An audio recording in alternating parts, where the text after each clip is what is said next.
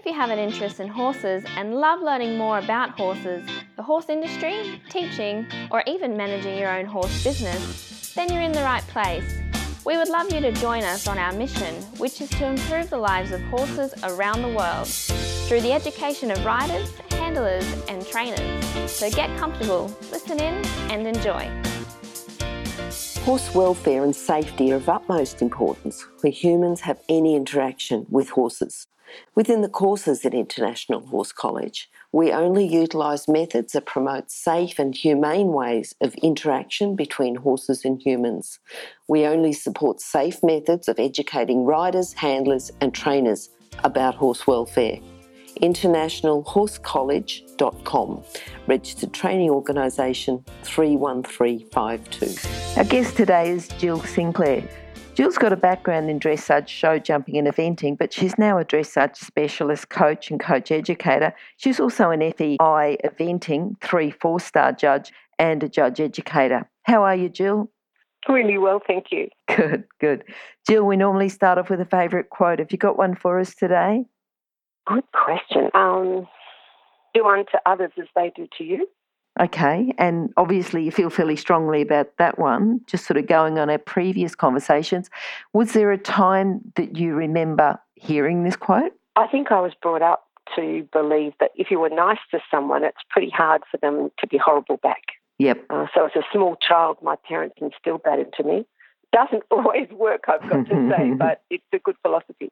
Okay. And do you teach your students much the same thing? How does that work out now for you to inspire others with it? Well, I encourage people who I teach as coaches not to criticise any other coaches or any other officials, but to respect them, and that we all make mistakes, and if we make mistakes, we will learn from them, and that we're really responsible for helping each other to abide by all the rules, to understand the processes that are meant to be followed through, and basically to give the rider the benefit of the doubt if you're not sure.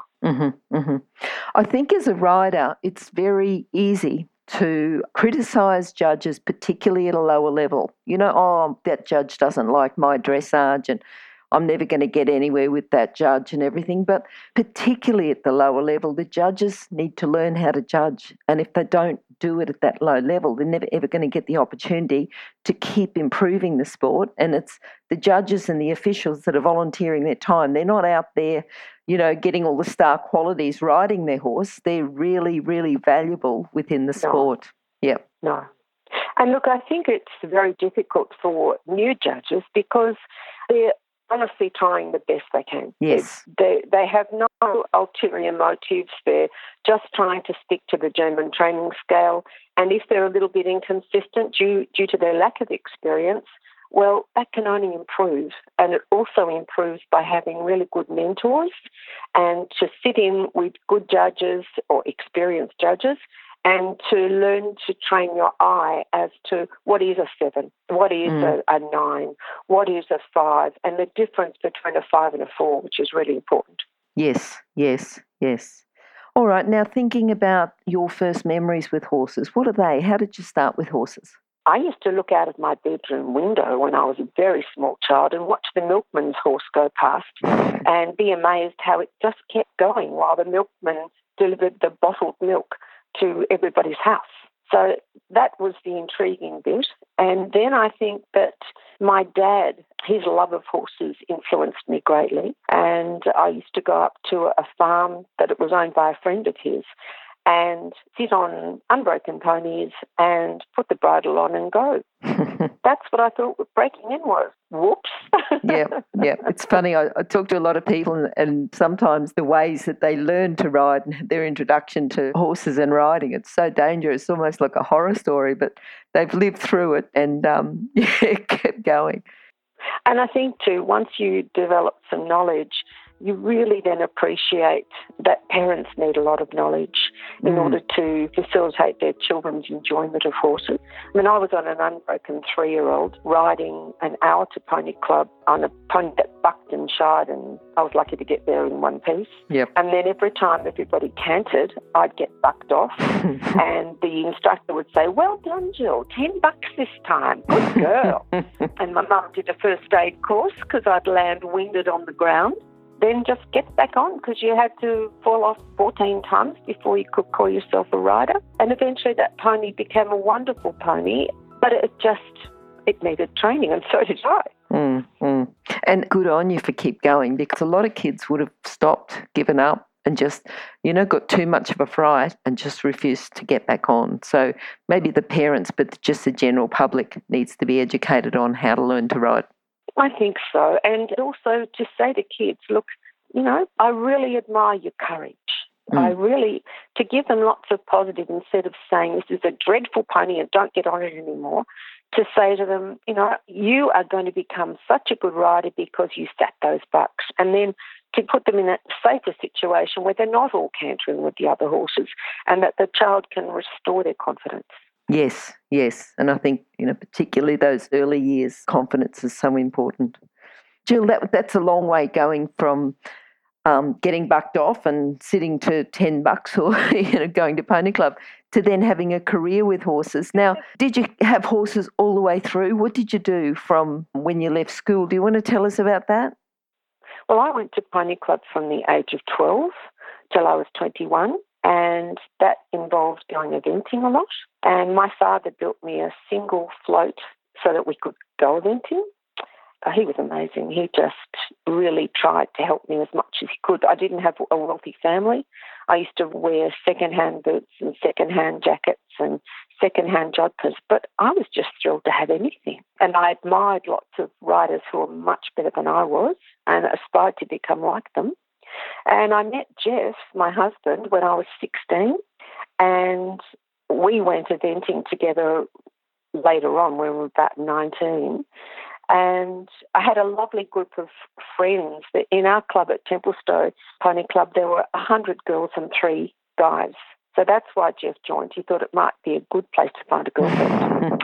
But look, we had a great time, and it was competitive for all of us, very challenging for all of us. And we had some great instructors who encouraged us, like Murray Wheatley and June James and various people. But in the early lessons, people like Nancy Keane, Mrs. Burns, Wendy Mapleston, a whole lot of people who were consistent in their love of children and horses, which I'm sure rubbed off to us all. And then after Pony Club, Jeff and I were married at 21, and we couldn't afford to own horses anymore, even though I'd been given to Arab youngsters, 9-month-old youngsters, as a wedding present from some friends in South Australia who I used to go over and work their horses for them just for fun. And so we sold all our horses and we bought a block of land that was like mountain goat territory, and we kept one of Jeff's horses, and I used to keep it fit going down Kangaroo Ground Road in all the traffic, and Jeff would have entered. And then we realised this was crazy.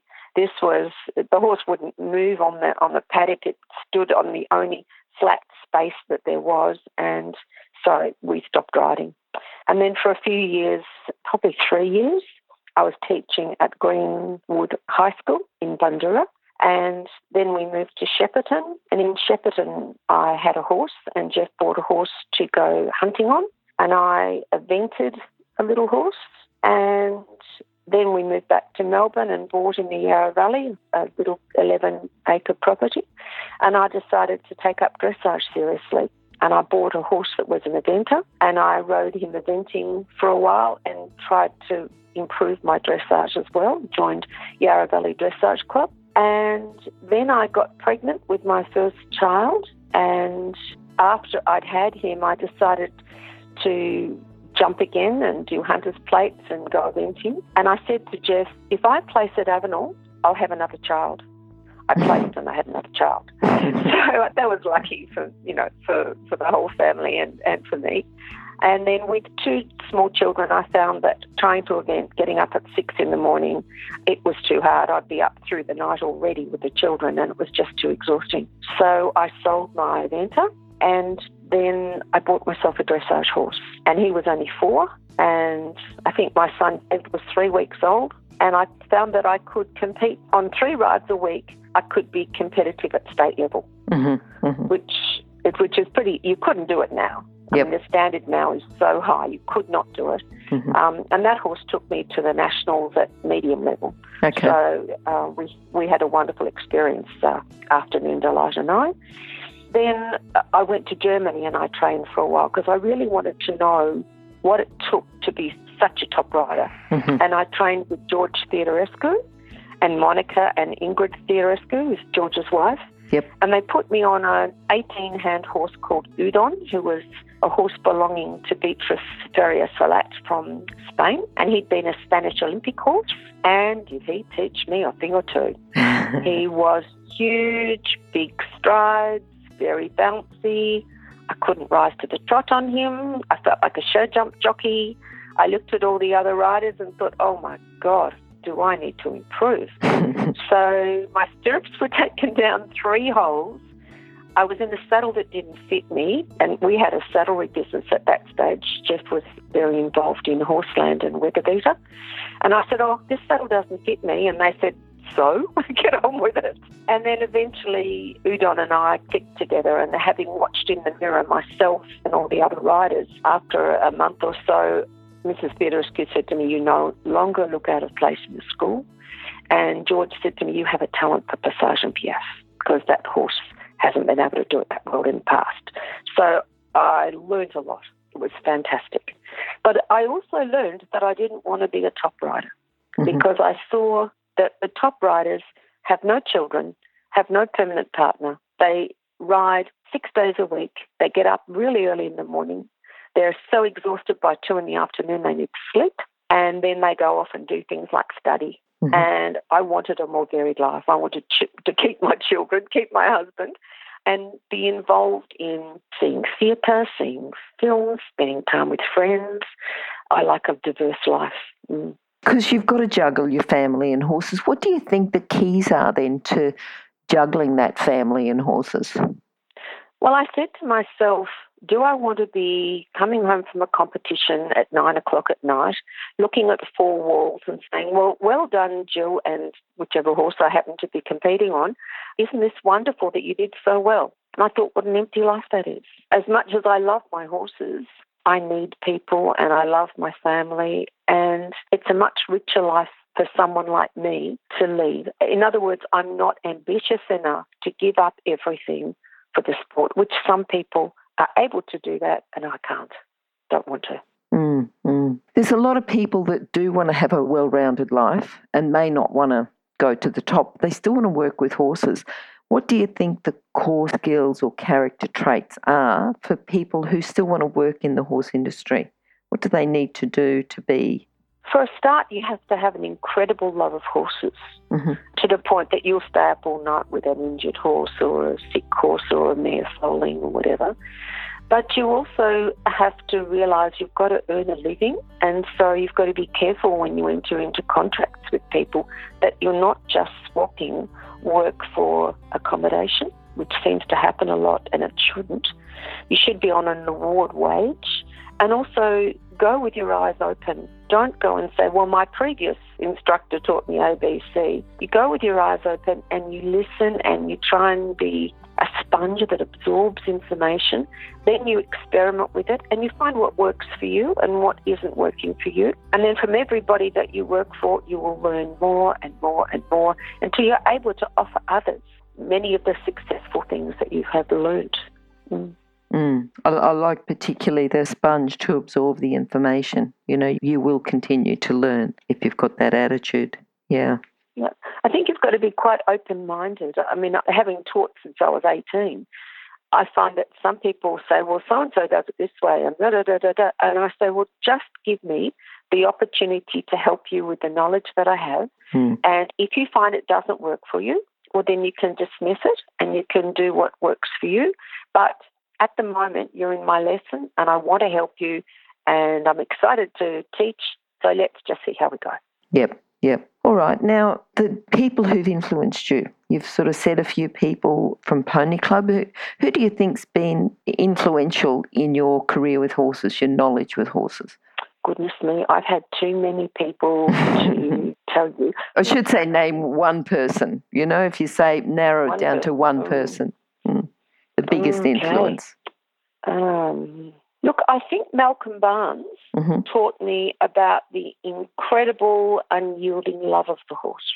For example, I was competing on an FEI horse who was built the wrong way. He'd been evented, raced, he'd show jumped, he had a no top line, he was wide behind in the extended trot, but I fell in love with him because I felt sorry for him. And then Malcolm brought special hay for me at the national titles once. And I thought, what a kind man. And he would just say to me things like, well, Jill, we're just chipping away. And I've never forgotten that. And also he danced movements for me. And I had a dance background. So he'd show me flying changes by skipping across the arena. And that's how I teach people flying changes now. And I get them off their horses and they have to coordinate the same way as they would doing the changes. So I think Malcolm's had a huge impact on me, and also that he's a humble man who has travelled the world on boats with horses, lunging them on board with high waves crashing around. He's competed for Australia. He's won Melbourne 3-day event. He was successful in England, and a very kind soul. So he's not the most famous of the people who've influenced me, but I think he's the one with the most compassion for horses. Okay, and I think that's important too. He not only had the compassion for horses, he then allowed you to get the compassion for horses, but then you can also teach that to your students. Absolutely, that's true. And I'll be forever grateful to him for that.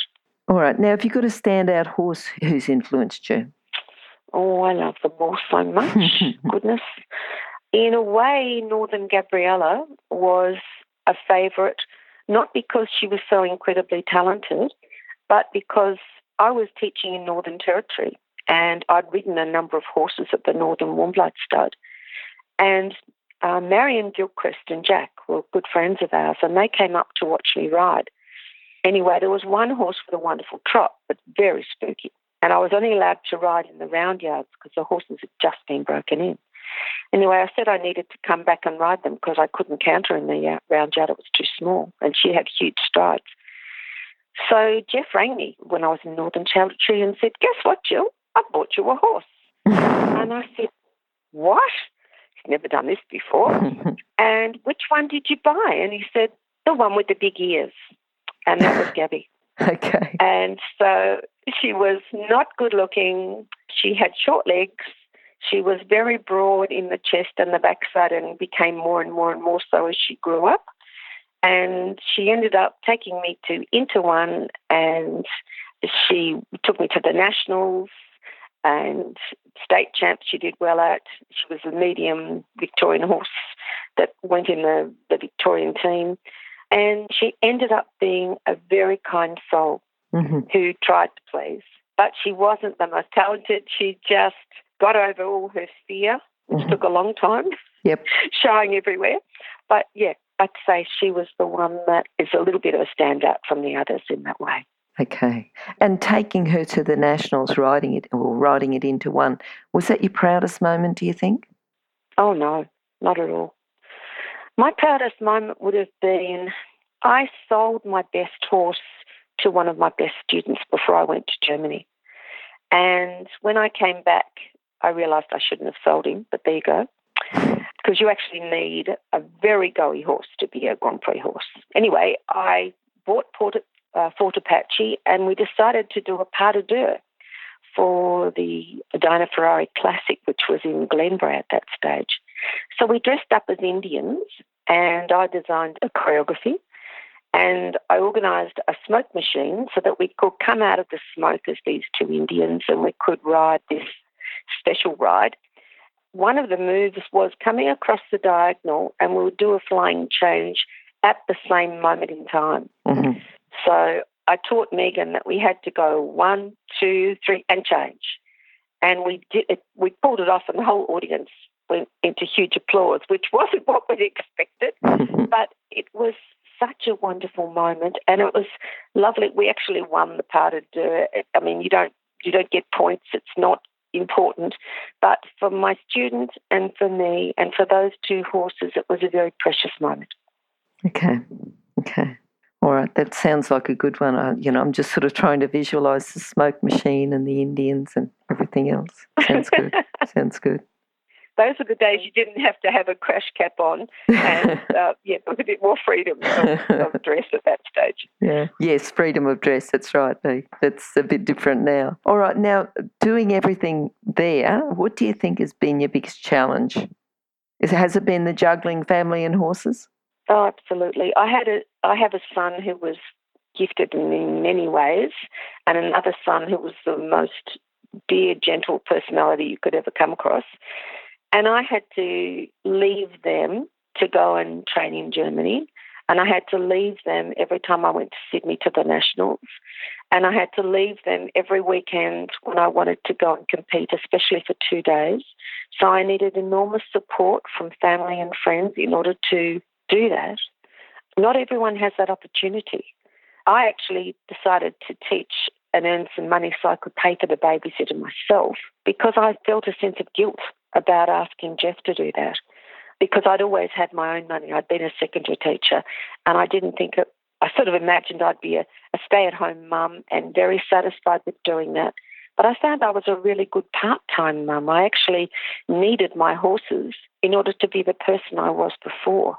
And I think that passion for horses and the love of the family and the love of the horses is a very difficult juggle. And I've tried having children at competitions, and I went up to Shepparton, and I'd taken the kids to the toilet. I'd given them lunch, and I said, now you just stand back there behind that gate, and you can stand on the gate if you want to. And there's this little voice as I'm coming down the centre line, Mummy, I want to do poos. And I'm toilet training this child. So I thought, now what do I do? Do I stop? I've come all the way to Shepparton, for goodness sake, Jill.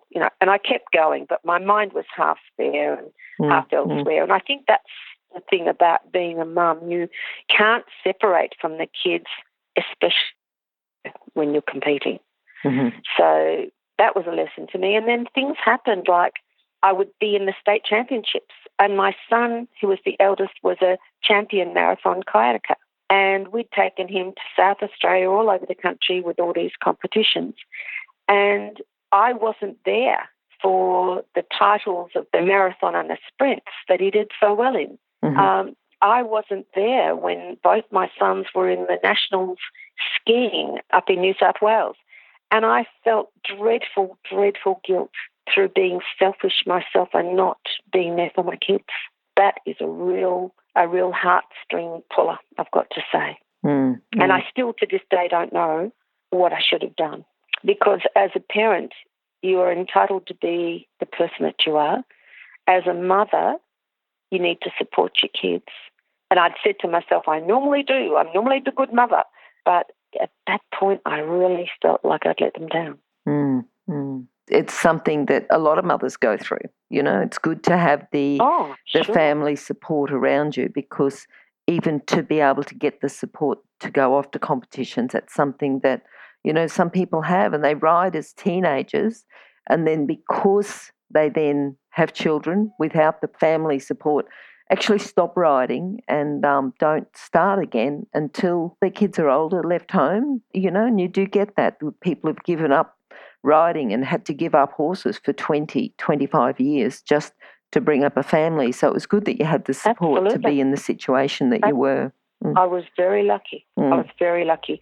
And I used to do things like I'd pack the children's lunches and bags and everything for kinder, and I would have my horse on the float. I would drive to kinder. I'd drop off one son for kinder. This is when I only had one, sorry. And I'd zoom and have a lesson within an hour at Glenbrae, and I'd come back again, pick up my child, off I'd go, while the other mothers were sitting having cups of coffee or going back and cooking the dinner or something, I was always this woman flying around, like a crazy thing. But that's the only way I could see that I could manage it. Now going on, because you're an FEI eventing judge, and you'd see a lot riding-wise, what's a common fault that you see, a common problem that people might have with their horse riding or handling, and also how do they fix it? Look, I think one of the biggest problems is for people to get the right help before they go eventing and to understand that the training provides the basis for what's going to happen out there. So rather than overfacing yourself or overfacing your horse, make sure that before you've gone to a competition, you can in fact ride the movements of that test, or you can in fact jump a variety of obstacles with the horse feeling confident and without you getting in front of or behind the movement and coming into fences at the right speed, being able to change the line if you need to come over at an angle or ride a long line. And for show jumping, just to learn to get a nice rhythm, to see your stride, to leave the horse alone.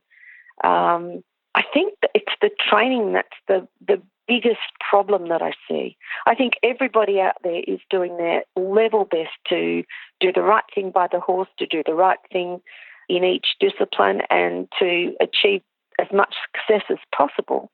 But I think it's important that people look at and say, we are a team, we're a combination.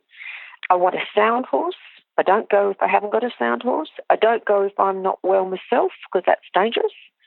I work with the best trainers that I can afford to go to and that I can find, and I make sure that my horse is really well prepared, and so am I, because the person that wins on the day is the best prepared. Yes. Oh, hang on a sec. Let me interrupt to let people know about the horse industry qualifications at onlinehorsecollege.com. If you have a look at the flexible options, there's online theory and the practical components can be completed by video or with a qualified expert in your area. That website again is onlinehorsecollege.com. Okay, thanks. All right, then now that's something to do with their actual training. What about something to complement their training, like a book? Have you got a book that you could recommend for us? How many would you like? Probably your favourite. Give us your favourite first. I think probably Riding Logic by Musler has had a huge influence on me. The German handbooks tell you how to do everything properly, both the first one and the second one, which is the advanced one. And then there's the FEI handbook, A Guideline for Dressage, which is, of course, wonderful for dressage. And there's a book called Balance in Motion that helps you to understand how you need to sit and why you need to sit that way. And Centered Riding is another one that helps you to find your sitting bones and use imagery to help your position, because it's all about position in every discipline. If you are in the wrong position and you can't follow the horse's movement, the poor horse is disadvantaged like crazy. Okay, that's good. That's good. Now, what are you looking forward to at the moment, Jill? Well, I've bred a horse that I'm competing on at the moment. She's just started competing. I took her to Borneo Park and she surprised me by coming third in the prelim championship there and not jumping out the ring and not losing the plot, so I was very thrilled. I took her to a competition this weekend and she did very well. She scored, I think, 70.9% or something in one test and I think 68 in the other. So, yeah, she's getting more confident and being able to concentrate more. And I keep working on my position and being careful not to overface her with movements, getting her established in her balance first before I try the next thing. She's talented in lateral movements, so I'm really lucky because that's pretty rare.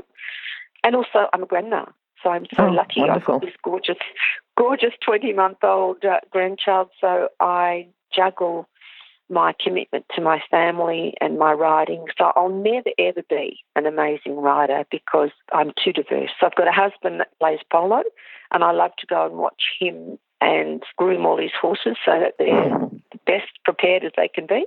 Yep. And they get looked after really well, and everyone comes to me for a first aid kit if they have a problem. And that's a lot of fun, and it's a lovely group of people. My parents live next door. They're 85, and I'm just so lucky to have them. So, and look, I'm going overseas. I'm judging in Belarus later this year. and I'll be going to Argentina again towards the end of the year in October. So, look, I lead a very charmed existence. My boys say to me, I live in a happy place. Yes, yes. Yeah. So, and that's where I choose to be, and I'm incredibly lucky to have that opportunity. Yeah, and to me, it's almost like you've worked out the juggle between family and horses. Well, I think it's taken a while, but it's evolved. And I think, too, the judging has evolved as well. I've been very lucky to be encouraged by people. Carol Whittam from Canada was a big person who said to me, you've got a good eye, you should be eventing, do a lot of eventing judging. And in Australia, we've got a lovely judges committee, and people like Jane Ventura and Susie Huguenard and Mary Seyfried are very encouraging to come on, get your eye in, learn more, and that's a real privilege. Yeah. All right. Now, can you sum up your philosophy with horses today? Ooh, that's a tricky one. Yes, summing it up into one or two sentences can be, yes. Okay. Look for a kind eye and a broad head. Love the horse in spite of the hard times. Keep yearning to improve yourself and to improve your horse. Get help whenever you need it. Don't try and be a lone island. And ego isn't the issue. Just ask for the help, give the help to others, and it's a wonderfully rewarding life. That's about all I can say. That's a pretty good sum up, I think. Jill, how can people contact you? They can ring me. They can look me up on the website, the EA website, as a B-level judge or as a international judge for eventing, or on the coaches lists for level 2 coaches. And our property is called Brigadoon, and we have a Brigadoon Horses website as well, which isn't kept up to date very often, but there you go. All right, and those contact details will be on horsechats.com/Jill Sinclair as well. Okay. Jill, thank you for talking to us. Thank you for your honesty and your openness, I think, in your biggest challenge of juggling family and horses. And I think it is a big challenge. I think it's not a challenge that you can completely master. I think you've just got to go out there and do the best you can. You do. And you've got to learn to compromise. Oh, for sure. And in compromising, you actually become satisfied in both, but never great at one particular thing. But I'm happy with that. Yeah. All right, it's not just juggling family and horses. Everyone else has got they juggle family and a job and family and other commitments, and it's not perfect. Yeah, we've just got to do the best we can. It's never perfect. Yeah, best we can do. Exactly. Yeah. For sure. All right, Jill. Well, hopefully we'll talk to you again sometime soon, and thanks very much for the chat. We'll talk to you later. Okay, that's a pleasure. Bye. If you've enjoyed this chat, then please comment, rate and subscribe. If you'd like any changes or recommendations for guests, then please contact us through horsechats.com. And while you're online, have a look at the government-accredited courses at internationalhorsecollege.com. Registered Training Organisation 31352. Remember that our comments and instructions are general in nature and do not take into consideration your individual horses or your individual ability and circumstances. If you enjoyed this podcast, then please leave your comment below.